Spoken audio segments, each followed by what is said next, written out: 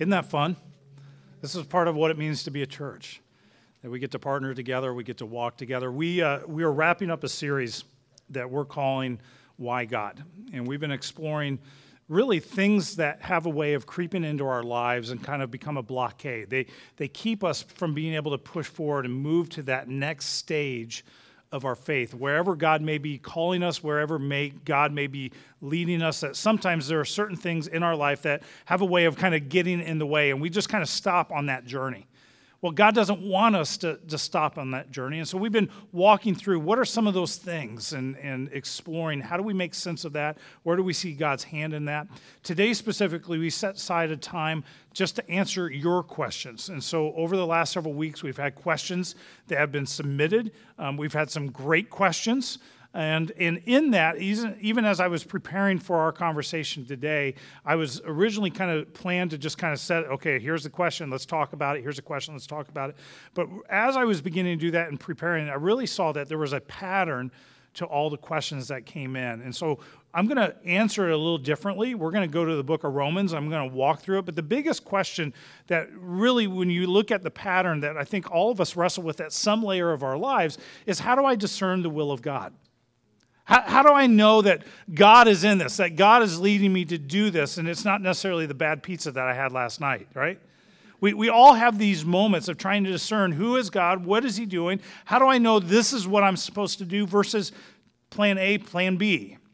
And so we wrestle through those things. And so today we're going to take a dive into the book of Romans, and as we do so, it's going to help us begin to understand a little bit, how do we look at this? And the reality is, this is a problem we all wrestle with. I came to Christ at a very young age, at about 7 years of age. I've walked with Jesus a long time. And even at this point in my life, there are moments I still find myself going, God, is this you? Are you in this? Or is this something else? And so navigating life and knowing what is the right path, those are difficult things. And so I want us to break it down a little bit. In doing so, let's take a look at the book of Romans. So we're going to begin reading in Romans chapter 1. So if you have your Bibles, go ahead and open up your Bibles to Romans chapter 1. You can open up your digital device as well. I'm going to begin reading in verse 18. And we're going to skip a little bit through the book of Romans, but we're going to begin today in Romans chapter 1, starting in verse 18. So go ahead and follow along with me here. He says, "For the wrath of God is revealed from heaven against all ungodliness and unrighteousness of men, who by their unrighteousness suppress the truth. For what we can be known about God is plain to them, because God has shown it to them.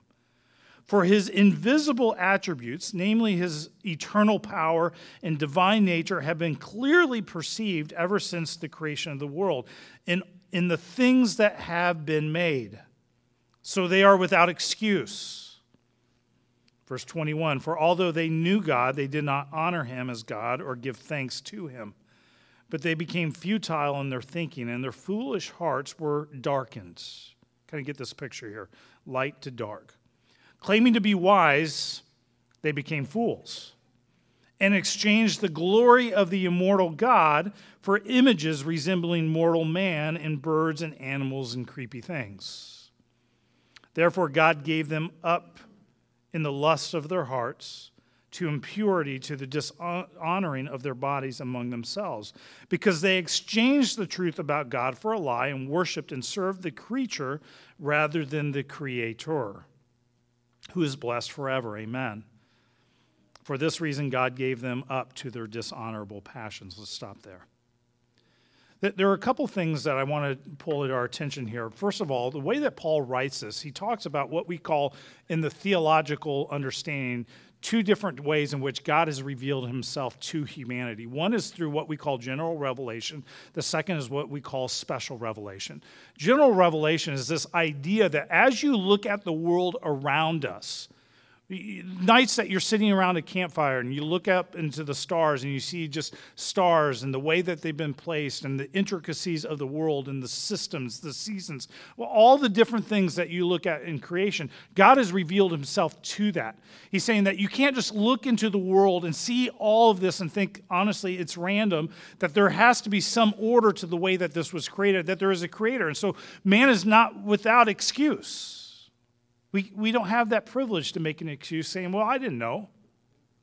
The second thing as he talks about is what we see as special revelation, that God has actually revealed himself to humanity in two special ways above and beyond just general revelation. One is through his word, what we call look at the scriptures, and the second is through the person of Jesus Christ, who was a very real person, walked the face of the earth, died a horrific death through crucifixion.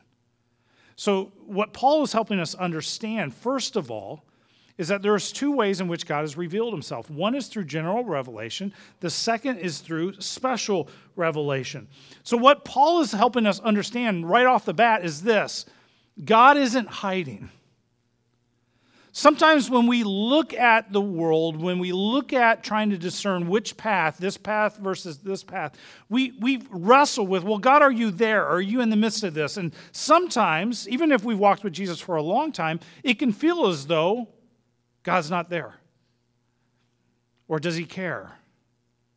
What Paul's helping us understand, and I want you to grab a hold of right off the bat, God isn't hiding. He's not.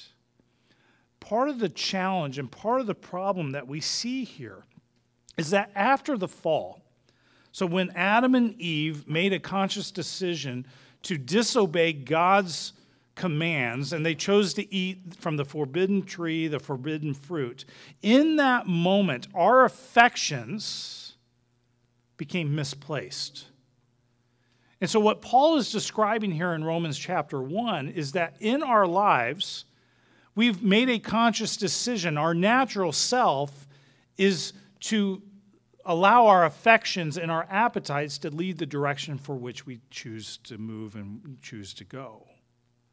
And so when we choose our own way, understanding and discerning God's will becomes very difficult because our own self is getting in the way.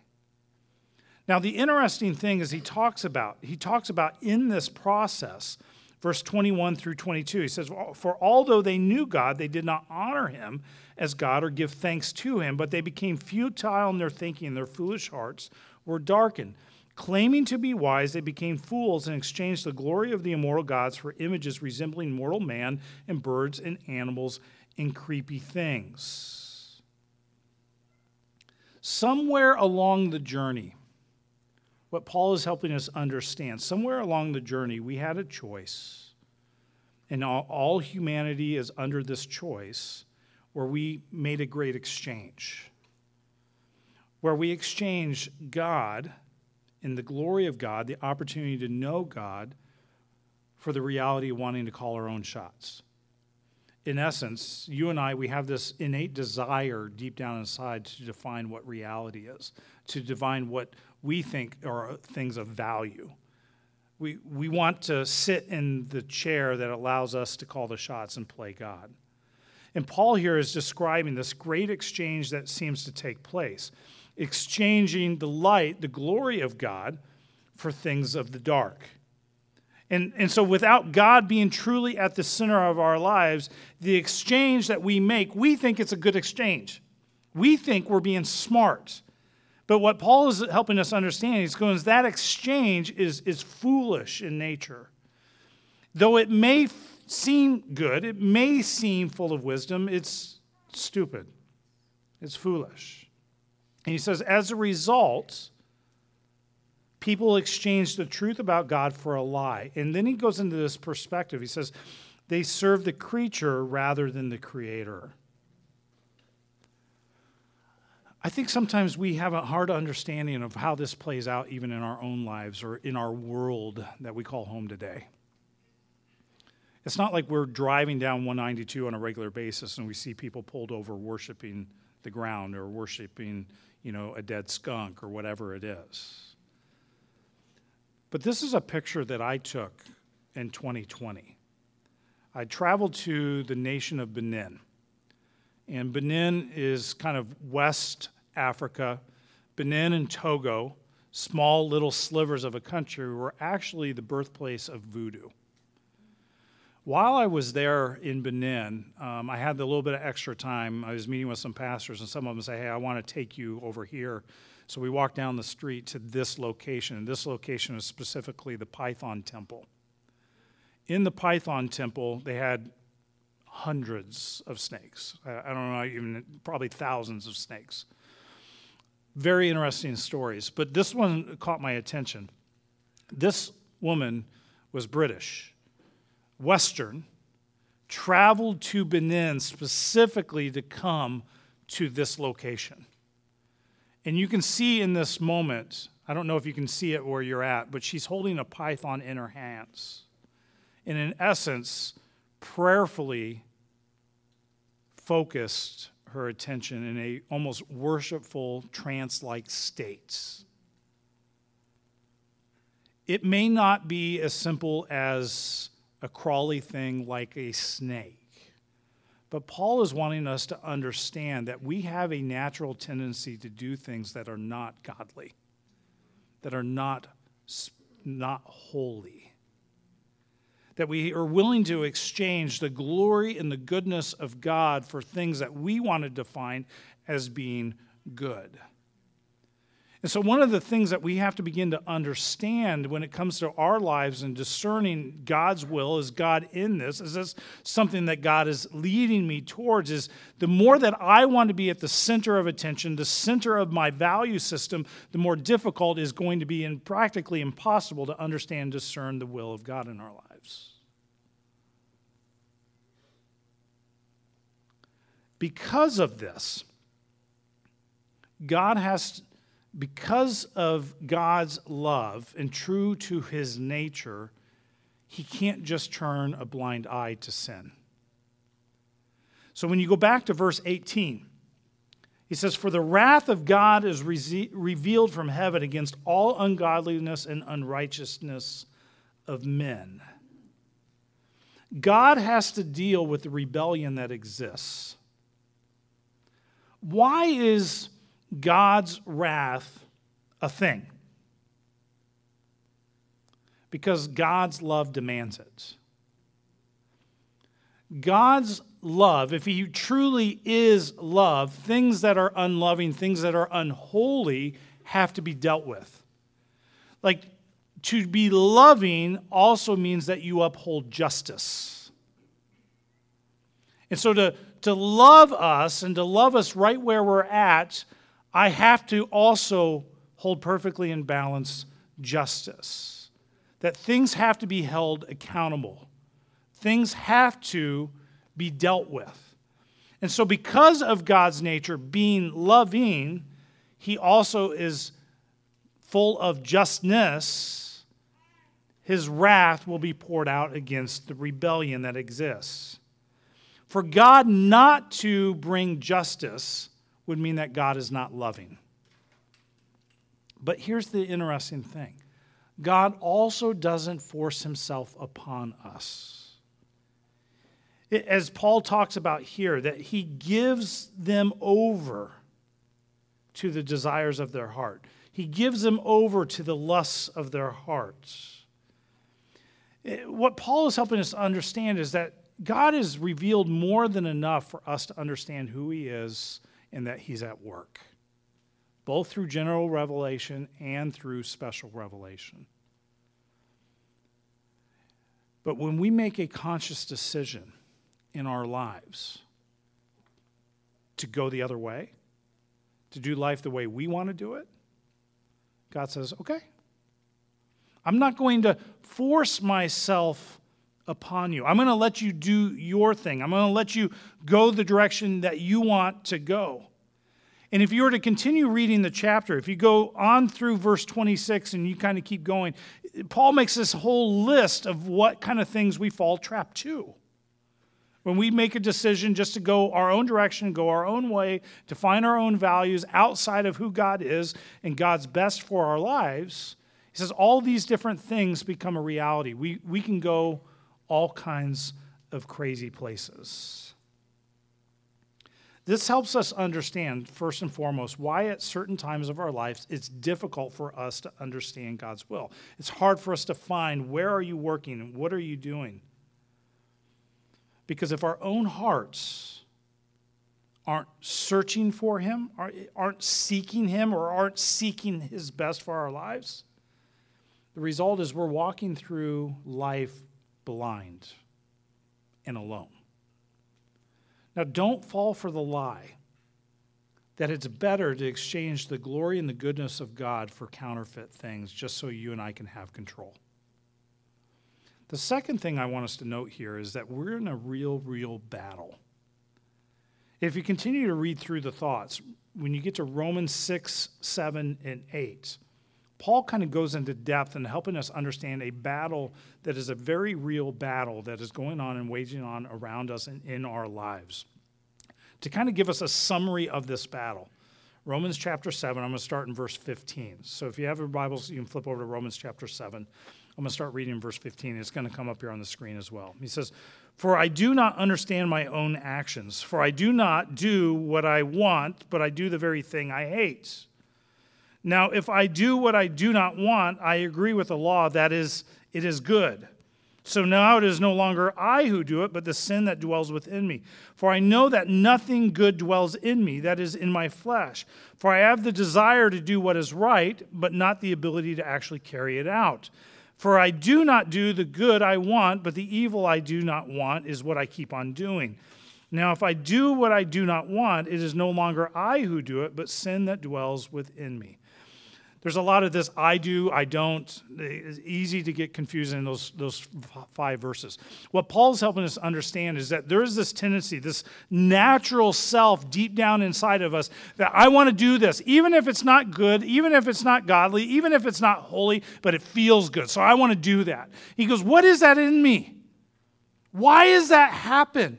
Even though I know Jesus, I experienced his love, I've experienced his grace, there's still this thing in me that wants to do what I want to do, and for some reason I don't have the capacity to carry it out. I do the things I don't want to do, and I don't do the things that I know I should do. You ever wrestle with that? I know I have. And so Paul is helping us understand, this is the battle. There's this battle between what Scripture calls your flesh or your natural self and the things of God and his Spirit working in us. So when we say yes to following Jesus, his Spirit comes to reside in us, begins to guide us and empower us towards what we call godly living. We'll explain that here in just a moment. And so now you have this dichotomy. This almost yin versus yang. I have this natural self that this is what I want to do, but God is working in me. He wants to pull me in this direction. Here's what we need to understand. God loves you enough to not allow you to just live with what is natural. The natural self leads to the things that we saw in chapter 1, verse 26 that continues to go. When we just go, I want to live for what feels good, I want to do what feels right, that's leaning into our natural self. And God's like, fine. See how that works for you. We get to 7, verse 8, or chapter 8, we begin to understand this is why I'm having those desires. This is why that wrestle is very real.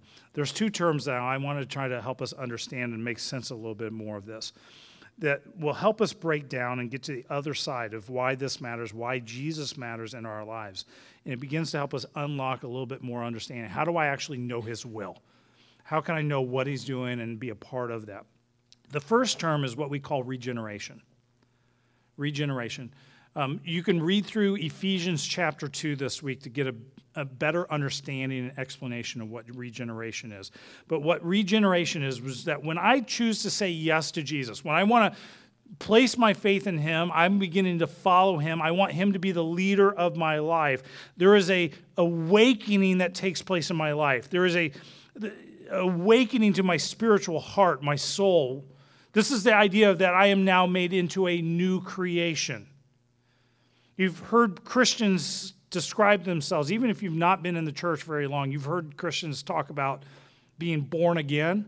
This is the idea, this regeneration. There's a spiritual awakening that takes place. So that's one thing that begins to take place in our lives. The second thing is what we call sanctification. Sanctification is a fancy word that talks about being made holy. It's the ongoing work of kind of recalibrating our affections, recalibrating our heart to actually cherish the things that God's cherished, to begin to value the things that God values. See, what begins to take place is When sin came into the world and came into our existence, when Adam and Eve chose to rebel against God and kind of go their own way, our affections moved away from God. Our affection is now self-centered. It's more about what I want, what I need, what feels good, and as a result, we can go all kinds of places following that kind of desire. When we recognize our need for help, we recognize our need for Jesus in our lives, we say yes to him, he begins to come in, he awakens us, and he begins to do a work in us and through us to make us more like him. For example, in Romans chapter 12, it says this. He says, I appeal to you, therefore, brothers, by the mercies of God, to present your bodies as a living sacrifice, holy and acceptable to God, which is your spiritual act of worship. What is sanctification? If I try to put it in plain terms, it's learning to say no to sin. Sanctification is the thing that begins to move in our lives that teaches us to say yes to holiness, yes to obedience to Jesus, yes to loving God and loving the things that God loves. Sanctification is all about kind of retraining our affections, retraining deep down inside the things that I choose to actually delight in. Sanctification is the undoing of all those torturous, deadly appetites that exist, the things that were forbidden all the way back to Adam and Eve that we desire. What it is it's undoing those things in our lives, the control that those things have in our lives. The first step of knowing God's will begins at the moment of repentance. If we never actually take time to repent, to confess, we will never really truly understand and be able to discern God's will for our lives. But here's what I want you to know. God's will is knowable. It's knowable. You continue just reading what we just read in Romans chapter 12 to go to verse 2. He says, do not be conformed any longer to the pattern of the world, but be transformed by the renewing of your mind. Then you'll be able to test and approve what God's will is. His good, pleasing, and perfect will. This passage here gives us an important sequence. The child of God refuses to be conformed to the world and instead allows himself to be transformed by the Spirit. As his mind is renewed according to the things of God, then he can actually know God's perfect will. As we seek God's will, we should make sure what we are considering and not something that the Bible actually forbids. For example, the Bible forbids stealing. It's very clearly spoken about this issue. We know it's not God's will to be bank robbers. So it's like there's certain things in life I don't need to pray about that.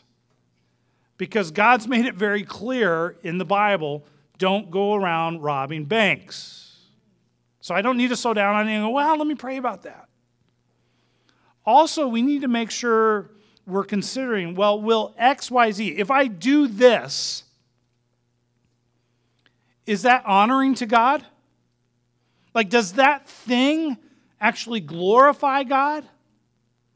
Will others come closer to him? If not, it's not part of God's will. Is this thing, this XYZ, is that thing going to help me grow closer to God?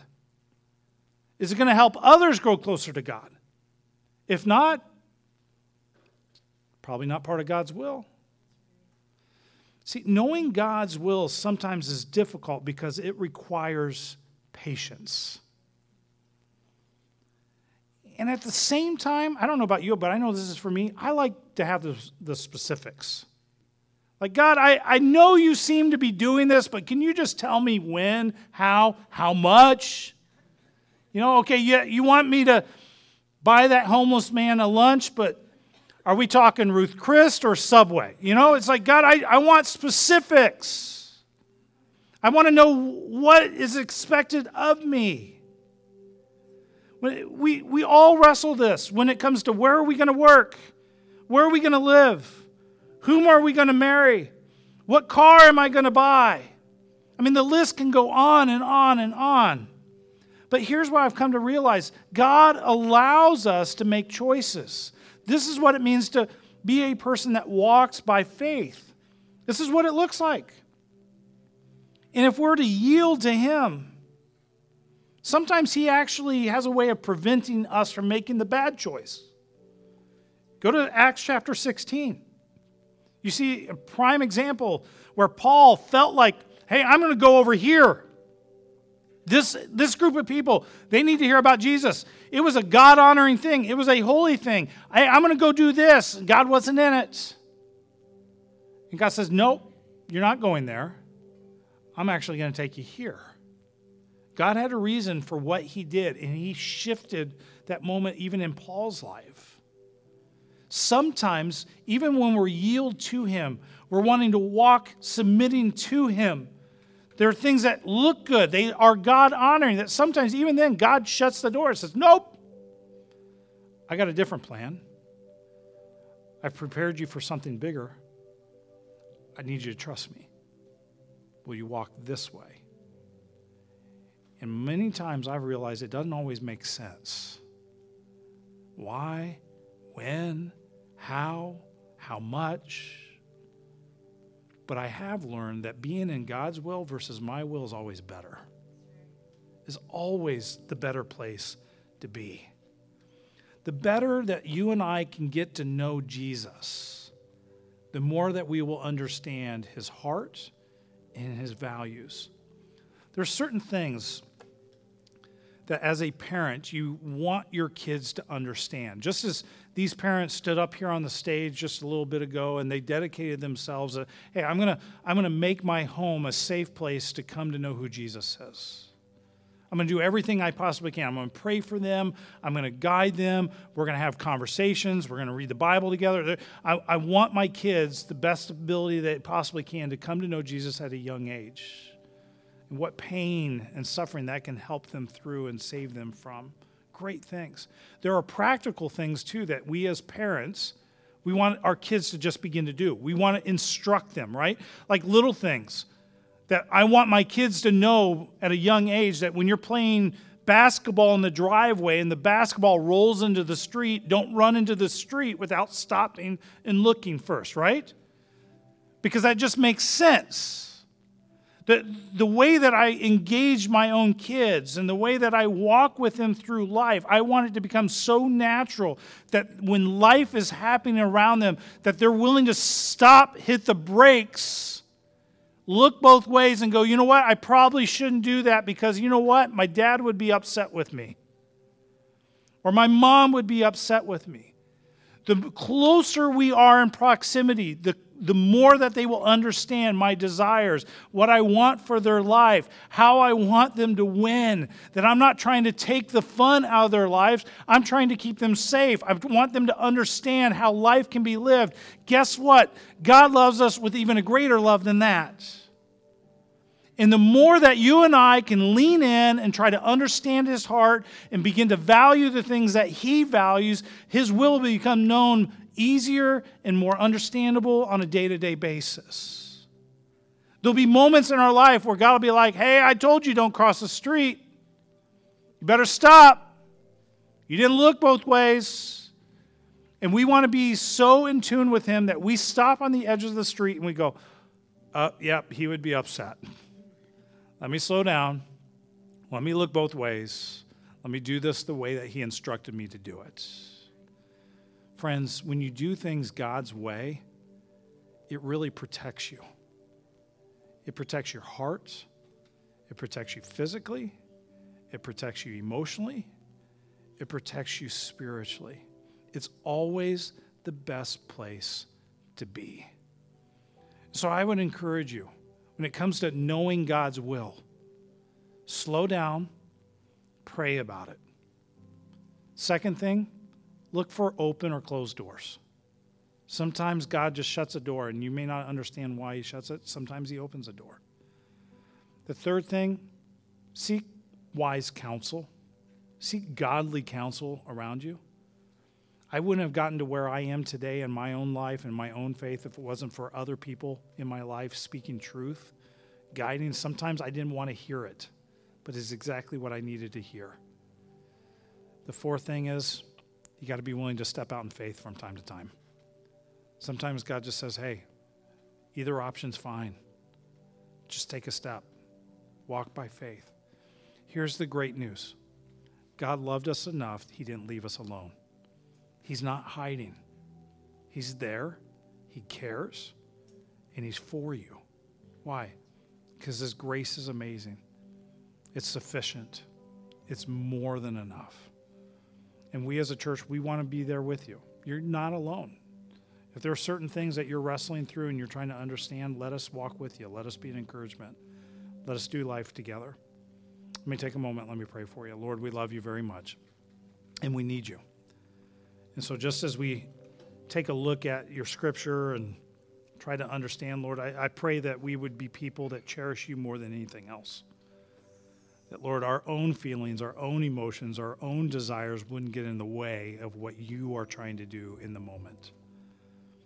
Even though we have a propensity of going that direction, redirect our hearts to be more in tune with yours, I pray, in your name. Amen. Go ahead and stand and let's sing together.